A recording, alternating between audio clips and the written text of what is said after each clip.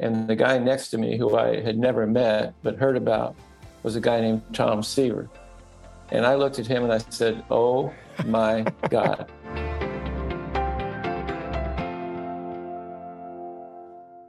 What's up, everybody? Welcome back to another episode here on You Think, presented by Audiorama and Body Armor. Quick update on the Olsen family sports experience. We are in the middle of a big run in our Pop Warner tackle football playoff bracket here in Charlotte. We won this past weekend. We played really well. We played a really good team that hadn't lost. I think they had lost one game in like the last couple of years. Pretty good team, a lot of good athletes, good coaches. And so we knew that was going to be a tough game, but the kids came out and played really well. So that was the second round. Now this week is probably the week. This team we played during the course of the season. We only beat them by one touchdown. It was a close game. Again, talented, a lot of really good players. So got to have a great week of practice. Saturday morning, 8:30, semifinals of the City Pop Warner Championship here in Charlotte. So we're fired up. The kids are getting better. They're buying into what we're doing, watching a lot of tape. Last night, my wife looked at me. She's like, "Are we ever going to hang out?" And I was like, "Yeah." I said, that's on me. Like Monday is my day off. And I was literally sitting home at like 6 o'clock on my kitchen table, watching game film and making play call sheets of every play the opposing team ran and where they run it and how they run it and the formations and what numbers. And I finally had to catch myself and be like, this is 5th and 6th grade football. You need to go sit on the couch with your wife and have a glass of wine. So we are in the full court press of, bad pun, but of football. So that's that. Both boys have their last fall baseball tournament. So that will wrap up baseball for the fall. We'll kick back up here after the new year. And my daughter, I got to watch her play soccer on Saturday. My flight was late enough before I had to fly out to Green Bay to call that game. Got to watch her. Her team won 3-2. She played pretty good. So we are in the thick of it. So I will let you guys know. Hopefully we have a fun update for all of you next week's show, coming off the semifinals of the city championship. So hang in there and we'll stay tuned. Today we have an awesome guest. It's actually one of the first guests I ever reached out to. I think, when we were putting together this show and we wanted to find that balance of storytelling, but also that balance of tools and resources and things that families can use, the informational component of the conversation.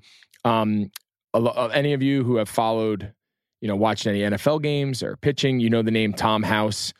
Dak Prescott's little hip dance before the games, guys walking around making, goalposts and flexing their shoulders back and forth, and the heavy balls. I mean, all that stuff that you see in today's modern football and also, Major League Baseball, all that stuff came from Tom House. He's known as the father of the modern day pitching mechanics, also just kind of throwing mechanics. He's a baseball guy, but he also is just as, impactful and influential in the world of football. So to be able to get Tom to join us, I mean, he was the pitching coach for Randy Johnson, Nolan Ryan, and the NFL side, Tom Brady, Drew Brees, Dak Prescott. I mean, all these guys. He worked with Cam Newton one year, which is where I first met him after Cam had shoulder surgery. So it was a cool storytelling, listening to him, his impact on the youth scene, trying to educate families, educate young kids into the best practices of not only mechanics, but health, maintaining shoulder health, proper mechanics. It was just a really fun conversation. So I think you guys are going to love it. Again, Tom House is this week's guest here on You Think. Thank you, as always, to our sponsor, Body Armor. Body Armor not only fuels this show, but they fuel all of my local youth sports team. So we're super grateful that they have come on and been such a great partner of ours here at You Think. There's a lot of choices for sideline sports drinks. Our family's personal favorite, my personal favorite is the orange mango. My kids love strawberry banana. It's all they want. Gas station, grocery store. Mom, do we have any Body Armor for the game? Do we have any Body Armor for practice? They love it. I love it. Our teams love it. And we're super thankful that they're taking this journey with us through the world of youth sports. As you guys know, Body Armor is made with coconut water, B vitamins, no artificial sweeteners, and you can go to drinkbodyarmor.com for more information. So now please enjoy this conversation with the father of modern day throwing mechanics, Tom House. Tom House, thank you so much for joining us You Think. Thank you, Greg. It's great to be here. Me and you first met, and I said this to you before the show started.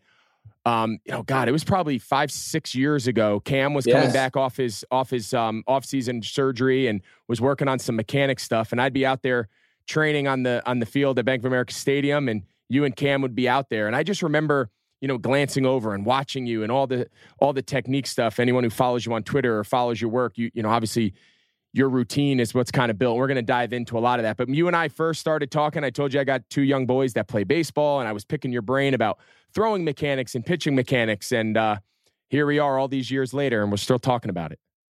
Yeah, and I'll tell you what, it's precipitous. Is that a good word? Love that. You never know when paths are going to cross in the short and long term. But the bottom line is, I bet you the little lefty I saw throw that to your son, he's got to be 13 now, 12. He's 11. So he was like 5 or 6 at that. Okay. Yeah, 5 or 6. So yeah, he's 11 and plays travel ball. And we're going to get into it because Tom, if I got a lot of travel ball questions, I got a lot of usage questions, and we're going to get to it. Before we do, I'm obviously very familiar with your backstory. Everyone knows, your time with Nolan Ryan, your coaching Randy Johnson, some of the biggest names in baseball. And then you make this really unique shift into the world of football, and Tom Brady and Drew Brees. Just give our listeners, for anyone who isn't as familiar as I am with your background and what you do, just give everybody a little backstory on how you've become, this quote unquote guru of modern, pitching and throwing mechanics and all the work you do currently. That's a great setup. I'd like to say it was well thought out, planned, and organized. It just kind of happened generically. I had been a pitching. I pitched in the big leagues and was a coach right out of the chute right after I got released. And we'd always thrown the football as part of our cross training as a baseball pitcher because it was heavier than a baseball. There was some conditioning, and you can't throw a football wrong and make it spiral. So it's what we call a cross-specific training device. And then, as luck would have it, Cam Cameron, who was the offensive coordinator for the San Diego Chargers way back when, had 2 boys that played baseball, kind of like what you're going through. And he said, at one of the workouts with his kids, he said, "You ever work with quarterbacks?" And I said, "Well, we've filmed a bunch of quarterbacks. We have them in the computer, but I've never worked with a quarterback." He said, "Well, I got a youngster named Drew Brees that I'd like to introduce you to and just see what happens." And that was actually the beginning, not well thought out, but there was a guy, Cam Cameron, who saw baseball and football, and maybe there was a fit. And I don't know if you remember, if you're old enough, but Drew had a horrific injury the year he was playing out to become a free agent. And Dr. Andrews put him back together, called me and said, "Well, I fixed his shoulder, but I don't think he's ever going to play in the NFL again." And with that, when Drew came back from the surgery, I got involved in rehab. So not only did we look at his mechanics, but we looked at how you functionally strength train and all that weird stuff you see on TV with the DAX dance and all that kind of stuff. That was the beginning of it right there. And when Drew came back and was very successful, you know very well in football, that quarterback fraternity is really small. And one thing leads to another, and pretty soon I've got Drew and Brady and Alex Smith, and quarterbacks just started showing up. And the fun thing is, the only difference between football and baseball throwing is the length of the arm path and the fact that football players have to get rid of the ball way sooner than a pitcher does, but everything else is about the same. So obviously getting it in the computer, looking at it at 1,000 frames a second, and then actually having my first real client be Drew Brees was how I stumbled into it. Well, it's not a bad first client. I think for anyone, if anyone wants to start out in something, I think starting with one of the best of all time. So kudos to you. And we're going to get into some of the technique and the specific stuff, but I want to start with just your, and I follow you on Twitter. For anyone who doesn't, it's a great follow. Aside from just, you sharing your warm-up routine, youth pitch counts and all some really cool stuff that I use for my kids and my teams. I want to talk just a little bit about your approach to working with Drew Brees, but in all your time working with youth athletes, as a coach, what is your approach? How do you balance today's really ultra competitive world of youth sports? And these kids are asked to play in a lot of games and perform at a high level, but then also find the balance of the developmental component, keeping in mind that this is a long journey, right? We always say when I'm coaching, my kids, fifth grade teams, fourth grade teams, I'm trying to have them be a really good player on their middle school team. And then hopefully their middle school coach is saying, I'm developing you that one day you can be on the high school team. Like, where is that balance today? And what is your approach between competition and going out there and playing at a high level, but then also understanding there's a developmental component when you're working with young athletes? Well, you're setting me up perfectly here, Greg. I appreciate it. No problem. The power of play. I mean, kids play whether they're in organized sports or not. And in today's world, you know how chaotic the world is today, especially for teenagers and younger. It's a completely different existence than when you and I went through playing sports. So in today's world, I say there's one set of rules, but there's a million interpretations. And every kid that shows up is showing up because he likes to play first. I mean, Tom Brady at age 45 is just a big 12-year-old. He still gets joy from playing. And one of the hardest things in today's world is artificial intelligence can kind of take the joy out of the interpersonal stuff that's involved with being on a team or in a sport. Even if you're just like a golfer by yourself, you're still enjoying. It's what I call ignition, the fact that you really want to be out there doing what you're doing. And then you have to realize there's windows of trainability. There's a neurological window, there's a muscle window, there's a biomechanical efficiency window, and then there's a skill retention window. And depending on the age of the athlete that shows up, you have to approach them differently. And you mentioned it earlier, it's okay to be really, really good at 12 years old, but it's really not the priority at 12. At 12, you have to have fun first, and then make sure that the nervous system kind of understands what it's supposed to do.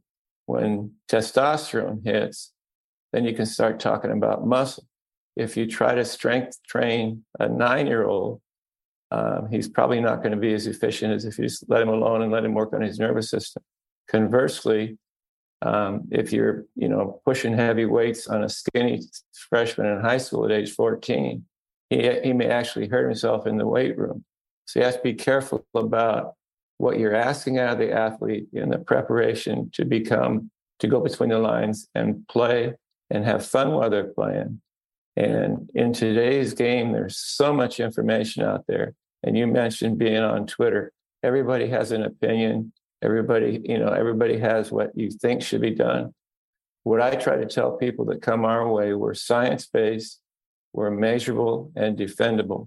And for every one of the things we identify, we have a deliverable that will help teach either the nervous system, the muscular system, or the skill acquisition or the skill retention. So long story short, you train nerves first, then muscle, then nerves and muscles talk together, are put together for skill acquisition. And then as you get older and into your golden years, skill retention is what the 4 windows of trainability are. So every kid that shows up, like if your son, left-handed pitcher, if I remember correctly, he shows up as an 8th grader or a freshman in high school, we'll obviously look at his chronological age.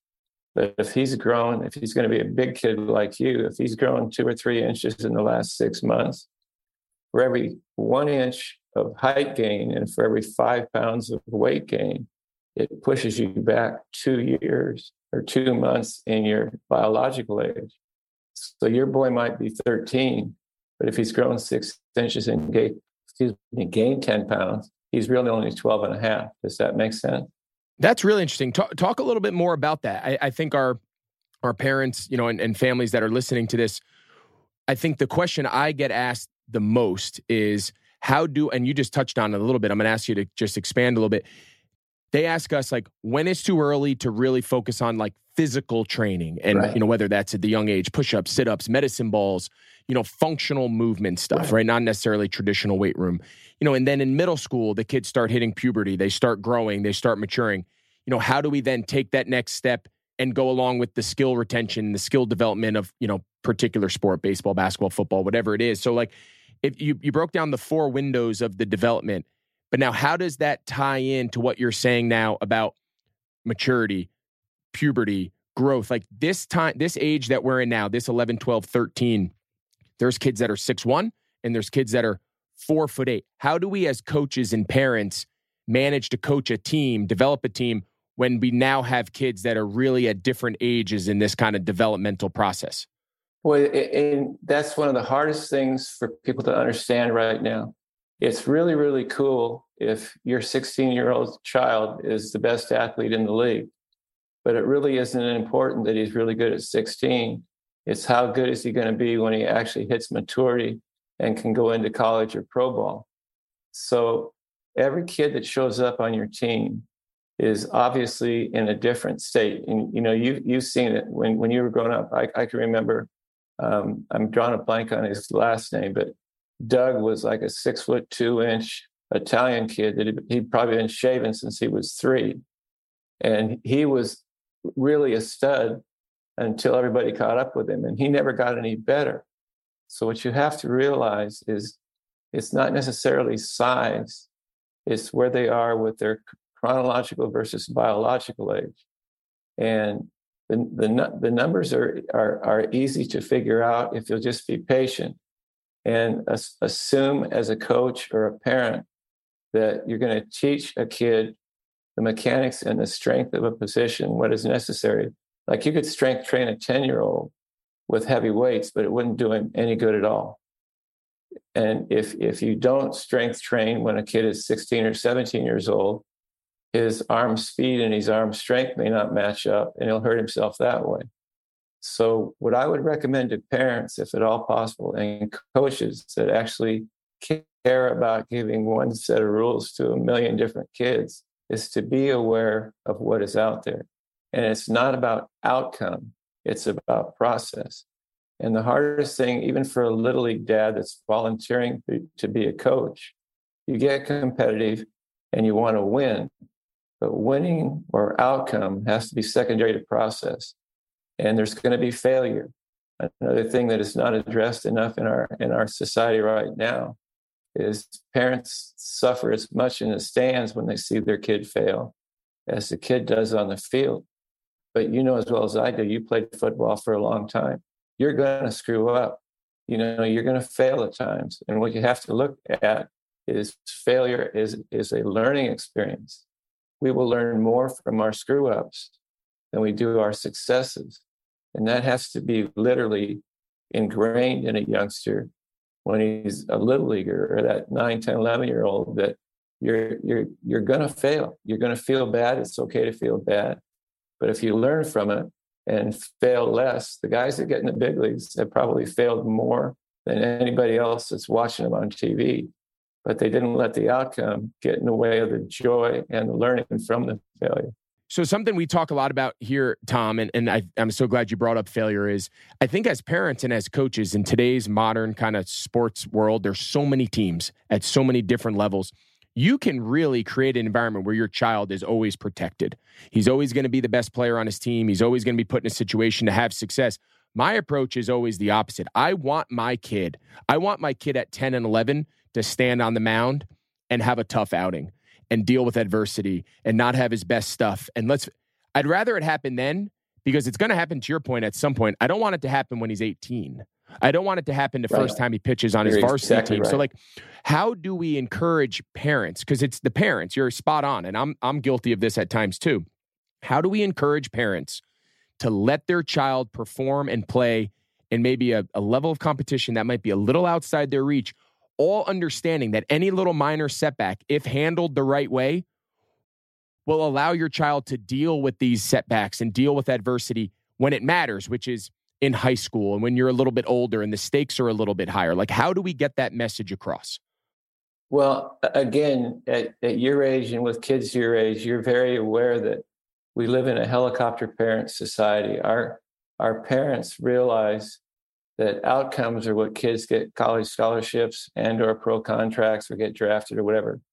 Outcomes are important. But what they don't realize that process is manageable. Outcomes, you have no control over.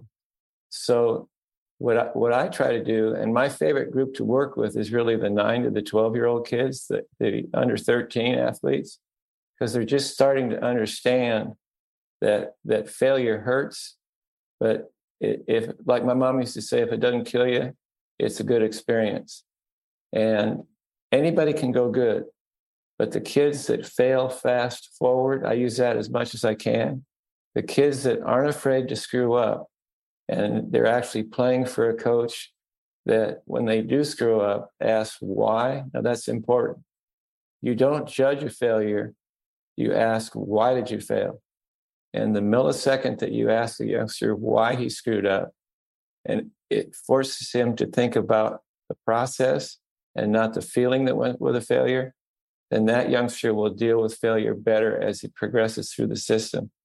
And it's the kids that can handle adversity and the ones that understand empathy and that you're going to have issues, and the ones that can feel not only bad for themselves, but when the team loses, they feel bad for the team.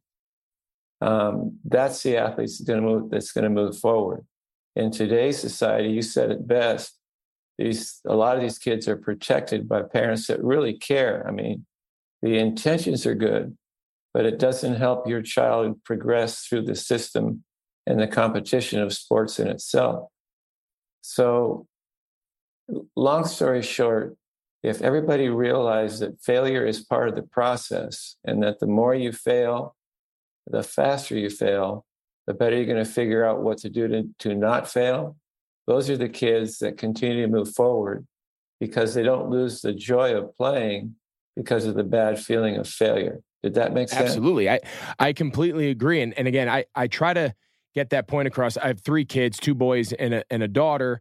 The boys play, my oldest son plays ultra competitive baseball. Like his team is one of those teams that come summer next year, they're going to be flying to East Cobb and to Florida, and they're going to be playing in all these big shows. So they're really good. They're very good. Yeah. Like last summer, they went to the Perfect Game World Series in East Cobb down in Marietta. There was 68 teams. That was they were 10. It was 10U at the time, and there were 68 teams, and they made the championship. They lost in the finals to a team out of Georgia, but like they're very good. Their coach is excellent. Yeah. It's been really nice. I don't have to coach. I can be dad. The coach does an unbelievable job with them. But again, it's ultra competitive. You are expected to play well. You don't play well, you move down the lineup. You don't continue to hit, you're out of the lineup. You sit. Not everyone plays. Like it is, but it's what we signed up for. It's what my kid. Exactly. And what you just said is kind of lost on this younger generation. Sports are outcome oriented. Sports, literally, you have to perform. It's a meritocracy, and that's the lesson that will help them in the real world also. I hate to get on someone that's trying to do the right thing that doesn't quite get it, but participation trophies, for me, send the wrong message to a kid. Yeah, that in this world, not everybody's going to be a big leaguer, but everybody can be the best that they can be. And if you're passionate about a sport and you're not good enough to play, it's better to figure it out earlier rather than later. And I have a stat to throw at you just in case, because if your 10, 11-year-old is ultra competitive and they're winning wherever they go, 92% of the Hall of Famers in all sports were late bloomers. I call it the Michelle Wie effect. She literally was a better athlete at age 16 than she is now on the LPGA tour, but she never got any better mechanically or physically than she was when she was 16. Conversely, a young Nolan Ryan, he really didn't put it together till he was 23, 24.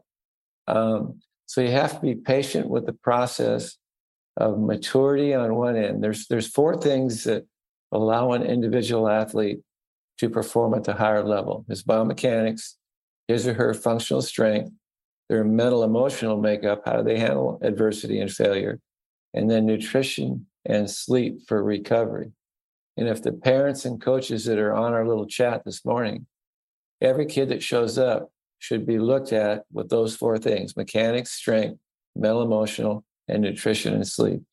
And then you've got something, no matter where the kid is on the spectrum of talent, as he develops his skill and grows into it, he will be the best he could be individually, and that will help the team. It's so funny because these are the conversations. My oldest is not overly big. He's not like a big, strong, physical kid. He's not the fastest kid. He's not the tallest kid. He doesn't hit the ball the farthest. Like, he's just not at that developmental stage. Like, both me and my wife are big people, tall, relatively tall, but he's just not that. And my twins that are in fourth grade are very tall. They're long. So they're just, again, they're built very different.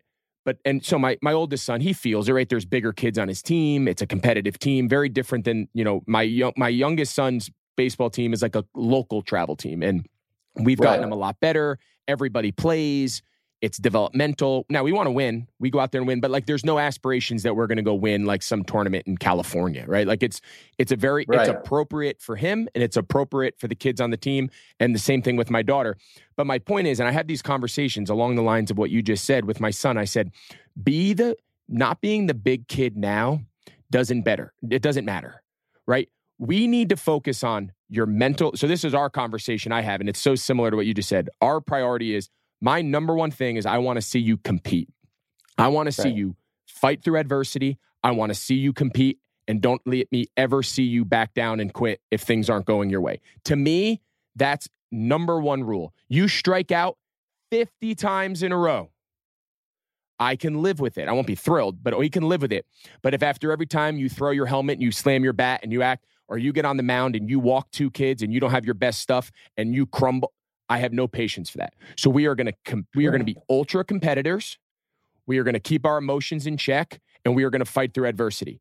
Our second goal, our second big thing we harp on, is we're going to do things correctly. And even if the outcome isn't great, how many times my kid will say, "But Dad, I hit it, but I had a base hit." I said, "Fine, but like, let's look at how you're swinging." I said, "Give yourself a chance." So my point is, along those lines, like, that's our approach. And then my message to him is, one day, if you have little man skills and you turn out to be big, then you're a big kid with little man skills. Exactly. And that, you're ahead of the game. You basically, you go to the ballpark every day, preparing yourself to be the best you that you can be. I got real lucky when I went to the University of Southern California on a baseball scholarship, and my first bullpen, I'm throwing my little left-hander or whatever it is that I throw.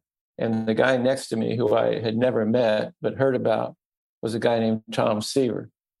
And I looked at him and I said, "Oh my God." Now, the kids or the parents that are listening to this, they may or may not remember who Tom Seaver was, but Tom Terrific was probably one of the best right-handed pitchers in the history of baseball. And fortunately, Rod Dedeaux, our head coach, came up and said, "Tommy House, what do you think of young Tom Seaver?" And I said, "Rod, if you need me to do that, you got the wrong left-hander." And here's the message that Rod gave me, very similar to what you tell your kids. He said, "Tom, I don't need you to be Tom Seaver. I need you to be the best Tommy House you can be. Throw that curveball, throw that stinker, get your ground ball, hold runners close, and you'll both play and win for the Trojans and have a chance to play some pro ball." So Rod at that time took all the pressure of me trying to be Tom Seaver and made me realize that all I had to do when I went to the ballpark is try to be the best prepared Tom House that I could be. And that takes a lot of pressure off. Absolutely. And I think we all as parents are guilty of this, right? You want to compare, did you see Johnny? We need to do it more like him. Or did you see, and we all have to remind, like, I know, again, on this show, I'm the first to admit a lot of the things I talk about I'm guilty of. And we all have. I mean, yeah. I couldn't watch my son play. I had to go hide behind the left field fence and look at the game through the cracks because it drove me nuts with either what the coach was doing or what my son was doing. But remember, as parents, it's not about you, it's about your kid. No doubt. And let me throw something else at you. You're aware that your children, because of who you are, go to the ballpark with a whole different set of pressures. Because, having your name on their back makes it a little bit difficult. But if they get through that, the kids are always better than the dads. So fasten your seatbelt. They're coming. Hey, I'd be thrilled. And I tell them that all the time. I said, you owe nobody anything. You don't owe me anything. You owe yourself, right? Like Right. Maximize your own gifts. I tell my kid all the time, I remind him, I said, what's the saddest thing in the world? And he would say, wasted potential. I said, Right. That's it. I said, just don't waste it. All right, I want to change gears a little bit. You've talked a lot about process. And to me, this is the really fascinating part of kind of where the youth sports landscape. So we'll look at it through that lens, high school and below. I want to talk a little bit about, and it's a little baseball specific right now, so our baseball families are going to love this. You've been really the person who's kind of pioneered this whole concept of you don't throw to warm up, you warm up to throw. And it's a baseball term, it's a throwing term, but I think it really goes across all sports, right? How often do you see you go into a basketball gym and what do they do first? Layup lines. Right. Well, no, they've been sitting around in the gym waiting for So just talk a little bit about, from the biomechanic, just from the way the body works and gets warm. Like, talk a little bit about that process of preparing your child or preparing the team you coach of young kids, the process of preparing them to be ready to compete. Okay, perfect. Again, you're setting me up perfectly here. You warm up to loosen up to do your activity. You prepare to compete, to recover and repeat. So keep that in your head. It's harder on a little leaguer's arm. If you watch most little league games, when the kids get there, they'll get a ball and a buddy, and they'll go out and they'll start playing catch right out of the car. That's actually harder on their arm. Throwing before they've loosened up to warm up. That's harder on their arm than actually pitching in a ball game. So the process. And again, if it sounds like I know what I'm talking about, it's only because I screwed it up enough to know what doesn't work. And now we have the research to support what's coming out of my mouth. We call it block training. The first block should be core temperature elevation. And I'll give a plug to the National Pitching Association and to Mustard. If you go to either one of those websites, there's a process. The first block number 1, is core temperature elevation. And there's 5 or 6 exercises that any thrower can do, pitcher, quarterback, infielder, whoever it might be. The second block is arm care and recovery. And this is before they've gone to play catch on the field or take infield or whatever. Arm care and recovery has 4 or 5 little exercises.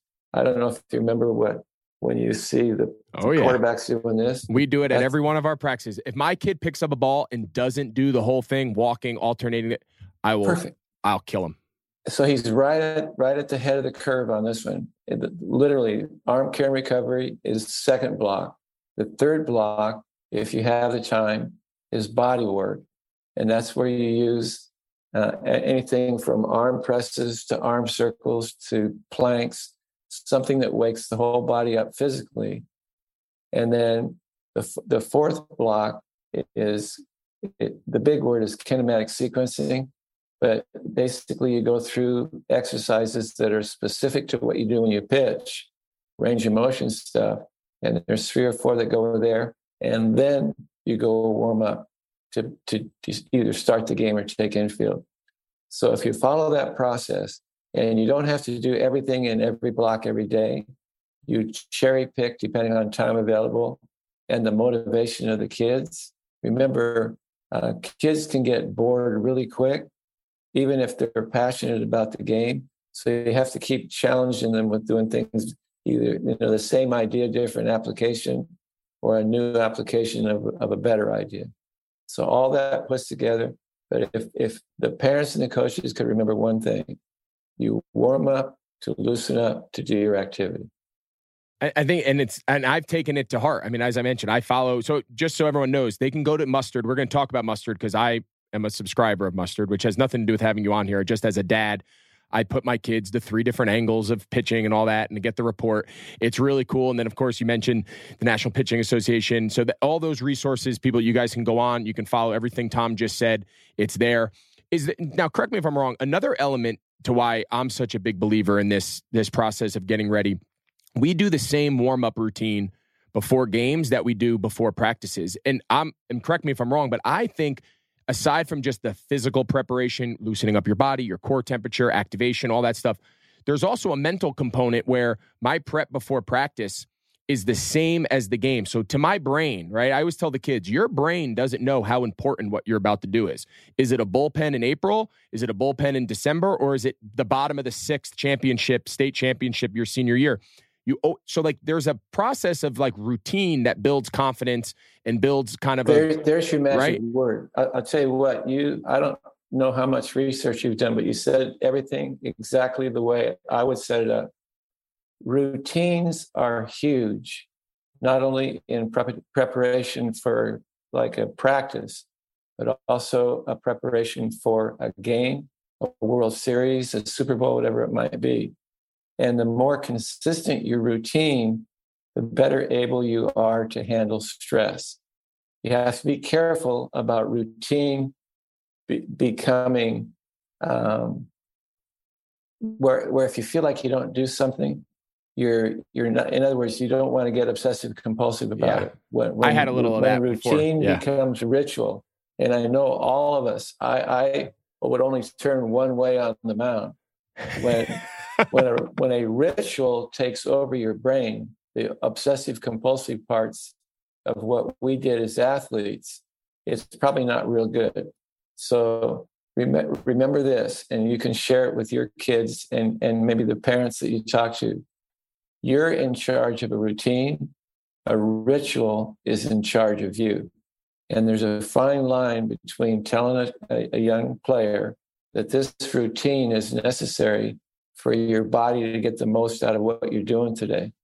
But when you feel like if you miss doing a push-up, that you're going to be less than when you go between the lines, that routine has become a ritual, and you can't let kids do that.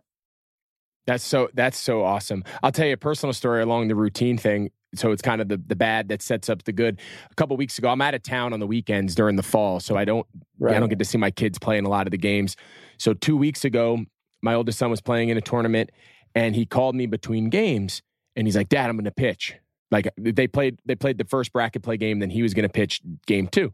And I was like, "All right, man, well," and I started going into like, "Hey, remember your routine, make sure you get warmed up, but don't just start throwing, blah, blah, blah, blah, blah." He hears it all the time. But all he wanted to do was talk to me about everything else. Dad, in a million different directions. Mind you, he's 11. And I said, "Hey, man, you got to get yourself," this is like 30 minutes before the game. I'm like, "All right, that's all great." Long story short, he goes out there, doesn't pitch his best. Struggles his command. His off-speed pitches are in the dirt. He's typically pretty consistent. He was not. So that night, he calls me and he's feeling down. And I asked him, I said, "Let me ask you something." I said, "When me and you spoke on the phone for 2.5 minutes, 30 minutes before you were about to start, where was your mindset? Like, where was your concerns?" And at first he didn't know what I was talking about, but I read back what he said to me. And I don't know if at the time he like recognized it, but this past weekend they were playing in like a big NIT tournament here. And it was the same thing. He was going to pitch game 2 on Sunday, the semifinal game. And his approach to his routine, my wife was like texting me what he was doing in the outfield and his warm up and his prep and his bullpen and all that. And he went out and he pitched a complete game. And my point is that night, I didn't say, "Hey, you didn't become a good pitcher. You didn't learn how to pitch in 2 weeks. The team you pitched good against was better than the team that you struggled against." I said, "What was the difference?" And he goes, "How I got myself ready to go out on the mound." And he got I said, that "That's it." At 11 years old, he got That's that? Well, I beat his head against the wall about routine. I don't really harp on him on the outcome. Like, of course, we all want our kids to hit a home run every time and strike everybody out. Yeah. But like, my biggest thing is if your command is off, why? Like, Sure. Is your glove dry? Not to get everyone bored with Can specifics. you say that again? If your command is off, ask yourself why. Why? Yep. And what experience is having been out there enough with success and failure that when you ask yourself why, you've got an answer.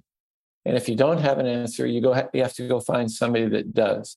Now, let me tell you something about brain chemistry. And this is preparing you for when your kid becomes a teenager. Do you know what cognition is? Basically, it's an understanding of the process that you need to do to get an outcome. Okay. Well, the amygdala in a teenage boy's brain is where everything is a central clearinghouse for all the emotions, all the stuff, all the information, all the instruction is centrally located and sent to the frontal cortex. Be aware that a teenage boy has no frontal cortex. They have huge input. Their brain is like this big ocean of stuff that's looking for a way to be directed. And they'll get through it at the expense of driving dads and coaches nuts. Yes. Well, you just When described you my ask life. why, and they look at you like you have spinach on your teeth, you have to be patient with the fact that even though it's floating around in their brain, they don't know why either. So your job is to help them basically navigate this amygdala delivering a message to the frontal cortex for a good decision. I see you smiling. Why? Because you're describing my life. At 16, 17 years old, you were no better than any other teenage boy. True. Be patient with the process. The magic word, Greg, is why. When you can get a teenage boy to ask himself why, that gets him back into where thinking and feeling match up. Okay. And that's literally how you compete at the higher level. That's when so your important. Thought process and your feeling process don't outweigh each other, that's when you get the most out of your body. And using your son's success and failure as a comparison allows him to connect some dots. And don't get cocky, because he'll forget it, in 2 months. But at least the why gets him back into the cognitive awareness of what it takes to throw strikes in competition. Yeah. And to me, and I say this all the time, that those lessons right there, I have no like false notions that my kids are playing youth baseball or my daughter's playing youth soccer because they're going to be professional soccer players. If they become good high school players, that would be wonderful. But to me, the lessons through all these sports success and failures, they're just you mentioned connecting the dots. They're connecting the dots for the rest of their life in things that have nothing to do with sports. It's just the greatest vessel for young kids to learn these things in our country just happens to be through athletics. But yeah, to me, that's the entire reason we kill ourselves with all this youth sports is so that they start connecting those dots and start learning these lessons. And if you can connect two dots here as a parent or a coach, the process of why and then the outcome doesn't define you. It's huge for, like, I got lucky because my parents knew nothing about sports. I'd come home and I'd say, "Hey, Mom, I threw a no-hitter today." She said, "Great. Did you get an A in English?" I'd walk into my dad and I said, "Hey, Dad, I popped a no-hitter today." He said, "Great. How did you do that?" I'm going, So because we weren't judged by outcome, because my parents really didn't know a whole lot about sports, I was never caught up in the fact that I struck out X amount of guys or I threw a no-hitter. I always had to go home prepared to answer the question, why? And was I still getting A's in school? So I think that helped me deal with failure much better than anybody at my age. And it's one of the reasons I was able to stay competitive, even though I wasn't physically a prospect. Well, that mental approach is so much more, right? I mean, the greatest players of all time have the physical and the mental approach. But exactly. if you had to just pick one, if you told me you could either have a mentally tough, competitive, find any way to do it, or just a kid who was blessed with everything but had a lazy mentality, I would take the mental approach. If I couldn't have, I would ideally like both. But if I had to just pick one, I'd pick the kid who just had the approach, the routine, the mental toughness to battle, to find the answers, to find out why he's failing, over the naturally talented kid any day of the week. Yeah, the mentally tough, slightly skilled athlete will always win over the great athlete that isn't mentally prepared. So the bottom line is every kid is different, playing the same sport, and you kind of have to deliver a message through a team environment where that youngster is going to get nurtured with his passion for the game. Have you heard the word ignition? Yeah, it's like your Kickstarter. What you're searching for as a parent or a coach is finding ignition in the kids you're working with, and that ignition in baseball, even if they never, or football or whatever the sport is, even if they don't play on the collegiate level or the pro level, that passion for what they were doing in the high school days will carry them for a lifetime as far as self-esteem, understanding what process does, that it's, the best team doesn't always win, the best prepared team wins. Those lessons, while it sounds trite, still hold up. And we're seeing it in the baseball playoffs right now. The most talented teams in this last wild card thing, most talented teams, 2 of the 4 teams didn't make it. The better prepared teams did. And there's a lesson to be learned. The hardest thing is that as a parent or a coach, I talked about it a little, it would tear me up to see my son strike out with the bases loaded. I mean, it probably hurt me or bothered me way more than it bothered him.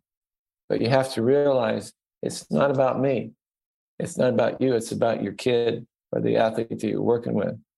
And you mentioned something earlier. I don't know if you remember, but you said your oldest boy has found a coach that just gets it.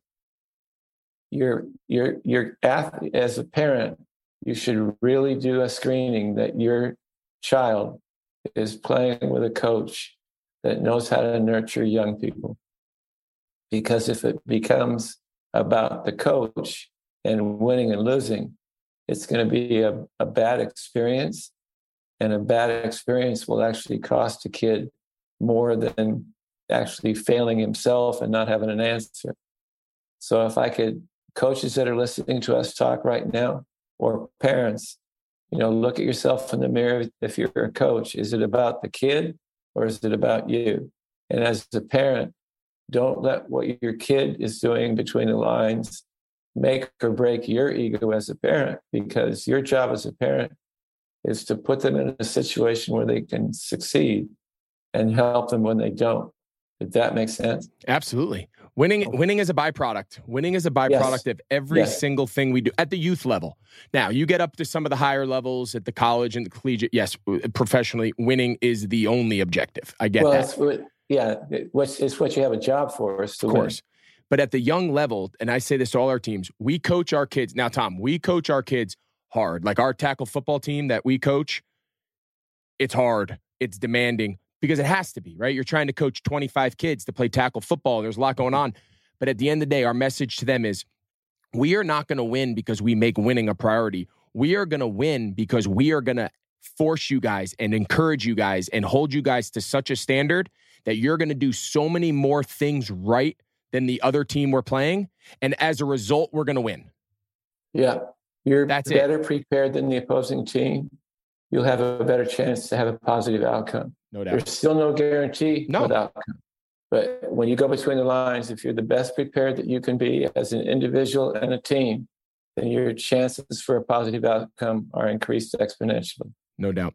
This last thing, and I'm going to let you go. I want to ask you the questions that people ask me that I don't have an answer to. Sure. And this is very specific to baseball. Okay, so the biggest thing we see at this competitive level of baseball is there's young kids throwing curveballs. There's young kids throwing over the course of a 4-day tournament. You could throw 100 pitches, right? Like there's pitching rules. Every tournament we has pitching rules. And I've never been around a coach, whether it was a coach I work with or a coach of just somebody who coaches my kids, who I've ever seen abuse any of our players. Right. But your best kids are going to throw 100 pitches in a weekend at 10 years old, and they're going to throw breaking balls. My own kids do it. Sure. Give me some, what are the messages that we can tell these concerned parents who, on one side, they want their kid to be challenged. They want to go play in these tournaments. They want to play a lot of, we could play 7, 8, 9 games in a 5-day weekend in these big.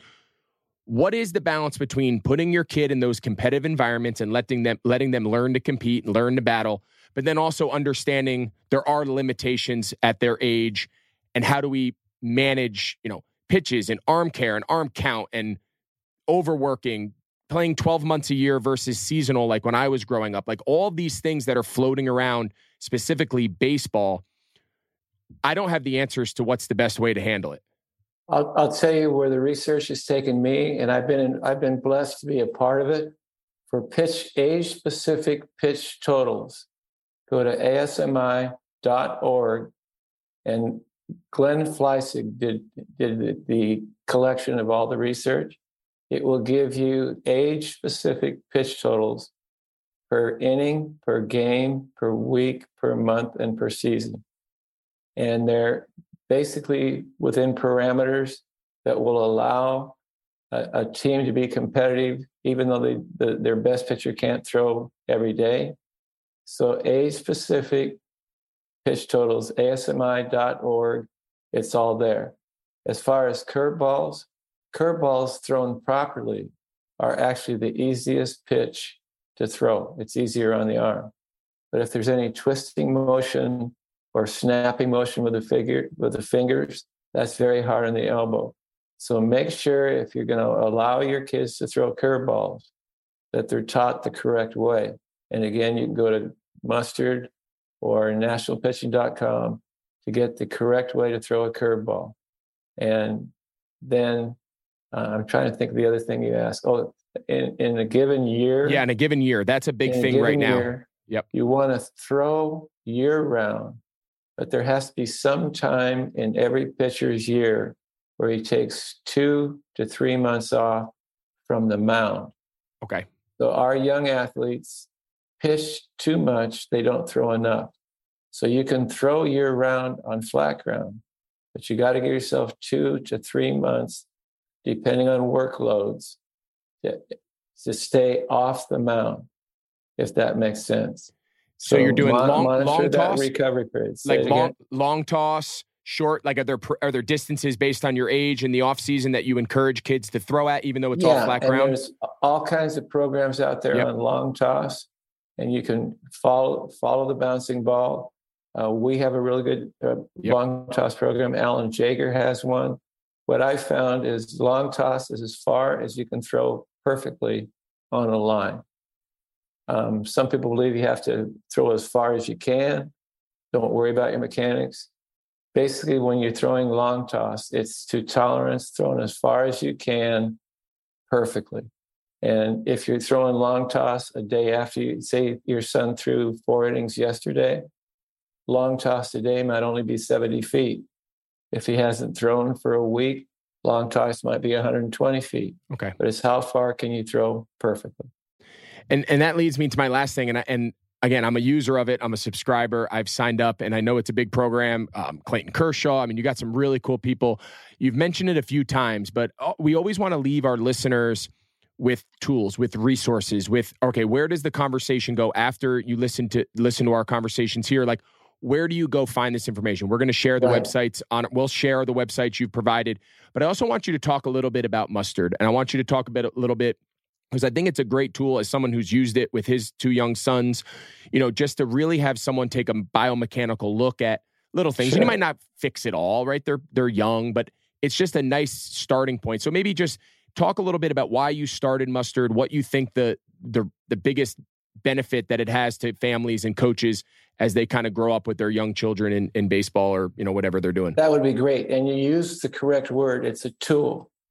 What we were looking at is our elite athletes, the guys that have $30,000 for a motion analysis, have access to everything that's out there in the world. How can we democratize what we give to our elite guys for the mom and dad of a 12-year-old daughter or son? So what we did with the creation of Mustard is we came up with a technology, and I've surrounded myself with some really smart people. We had the model based on almost 1,000 pitchers and around 180 elite quarterbacks for throwing.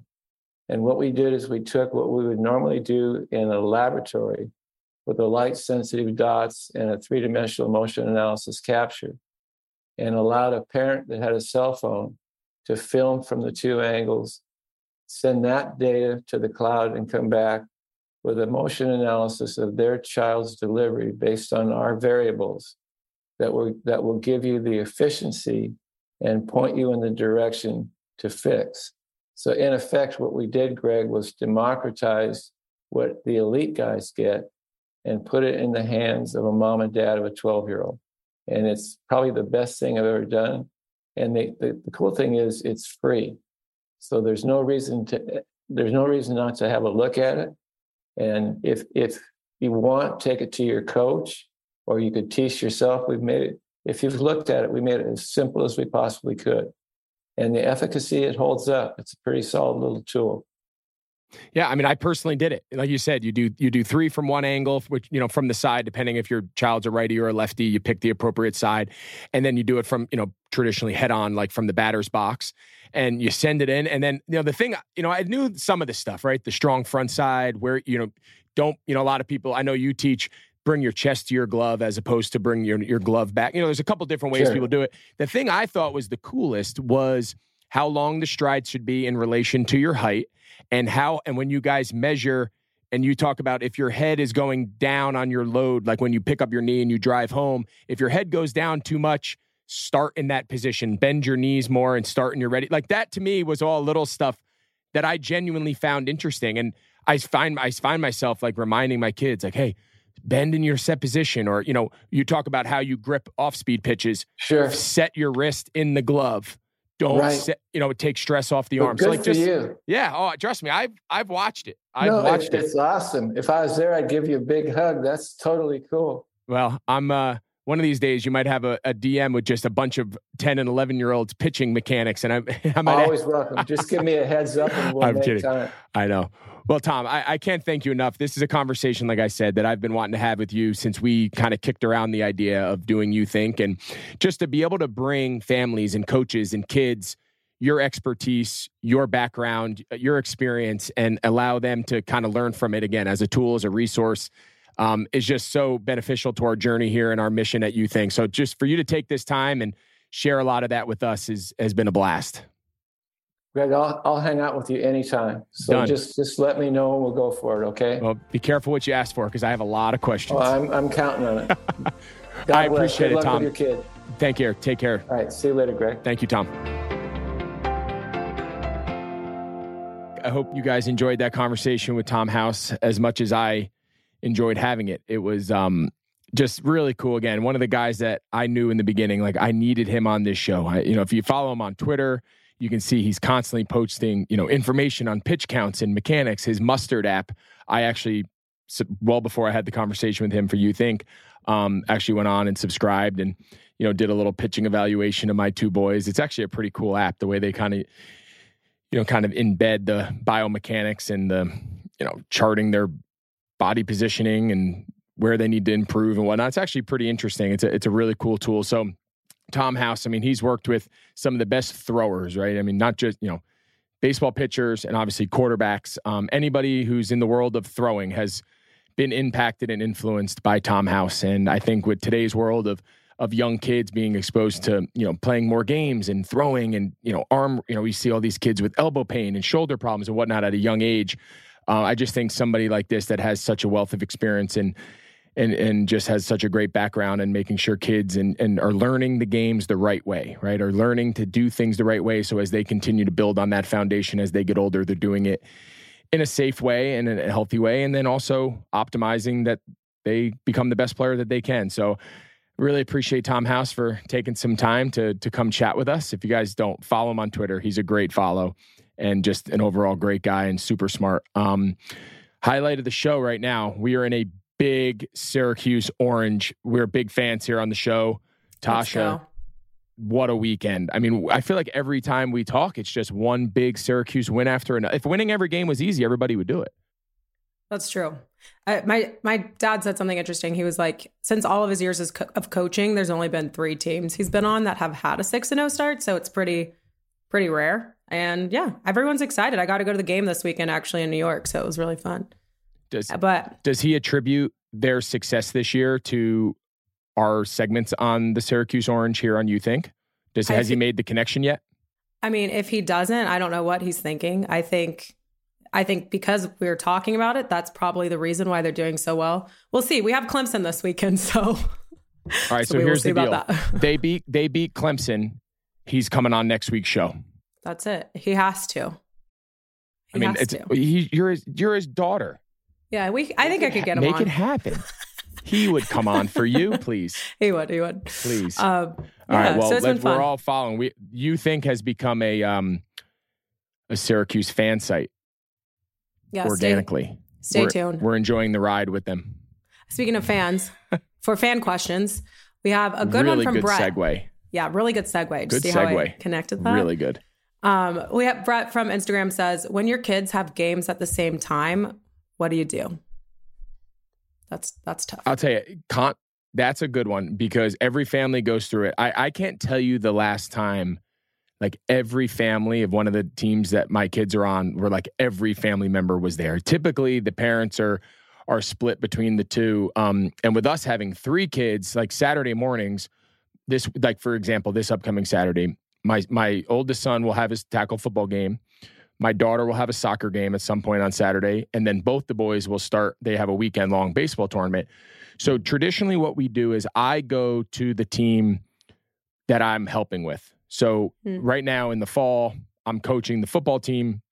So I always go to the football games. So if I miss my younger son TJ's baseball games, there's other coaches that do it. And they kind of know the arrangement because my obligation in the fall is to the football team. So then the same thing in the spring, if there's a conflict, I'll go to my younger son's baseball team because I help coach that one. And I won't go to my older son's team because I don't coach that one. And then typically what I do is at least every couple weeks, I'll miss the boys because obviously I want to go watch my daughter play soccer, even though I don't coach her team. So we kind of do our best that my wife will go to one and I'll go to the other, and then we'll try to switch. And some of the multi-day sports, like if she takes one kid to their Saturday games, on Sunday she'll go to the others. And then, my parents live here and they'll take. So we kind of divide and conquer. Fall, it's the biggest challenge just because we've talked about this a lot. There's the most sports going on, but we typically default to whichever team I'm coaching. That's the one that I go to. My wife goes to the other.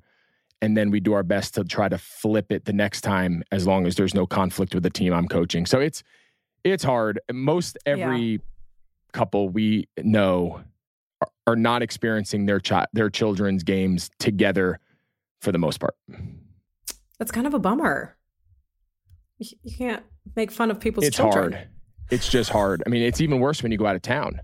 Like if you have an out-of-town tournament, but one of your other kids has a local, like in-town tournament, one parent, and it's not, it's every family that we play sports with is dealing with this. So it's a challenge. I guess my advice to answer the question more directly would be just do your best to share time that you always see all of your children play, at least in some form or fashion. At times you don't want to, it's easy to go to your oldest kid, or it's easy to go to the travel team. It's easy, right? We all find ourselves gravitating towards one. Maybe it's more fun to watch or whatever, but your kids know whether you're there or not. So you got to make sure you do everything you can to try to see all of them at least somewhat equally.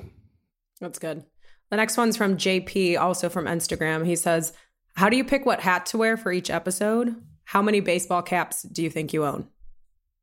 I own hundreds of baseball hats. 100. So it's a great question. I typically, as long as I remember, I typically go on recording days. I typically go You Think hat. Shout out to You Think hat. I collect minor league baseball hats. I just happen to have one sitting here. So like I've worn this one a lot. It's the Columbia Fireflies. I really fun. think so if I go to a random city or I'll go to like their local team store, and New Era makes most of them, and they just make cool hats and their logos are cool and they're fun, and they do like special edition throwback ones. So like the local team here in Charlotte is a AAA affiliate with the White Sox. They're the Charlotte Knights.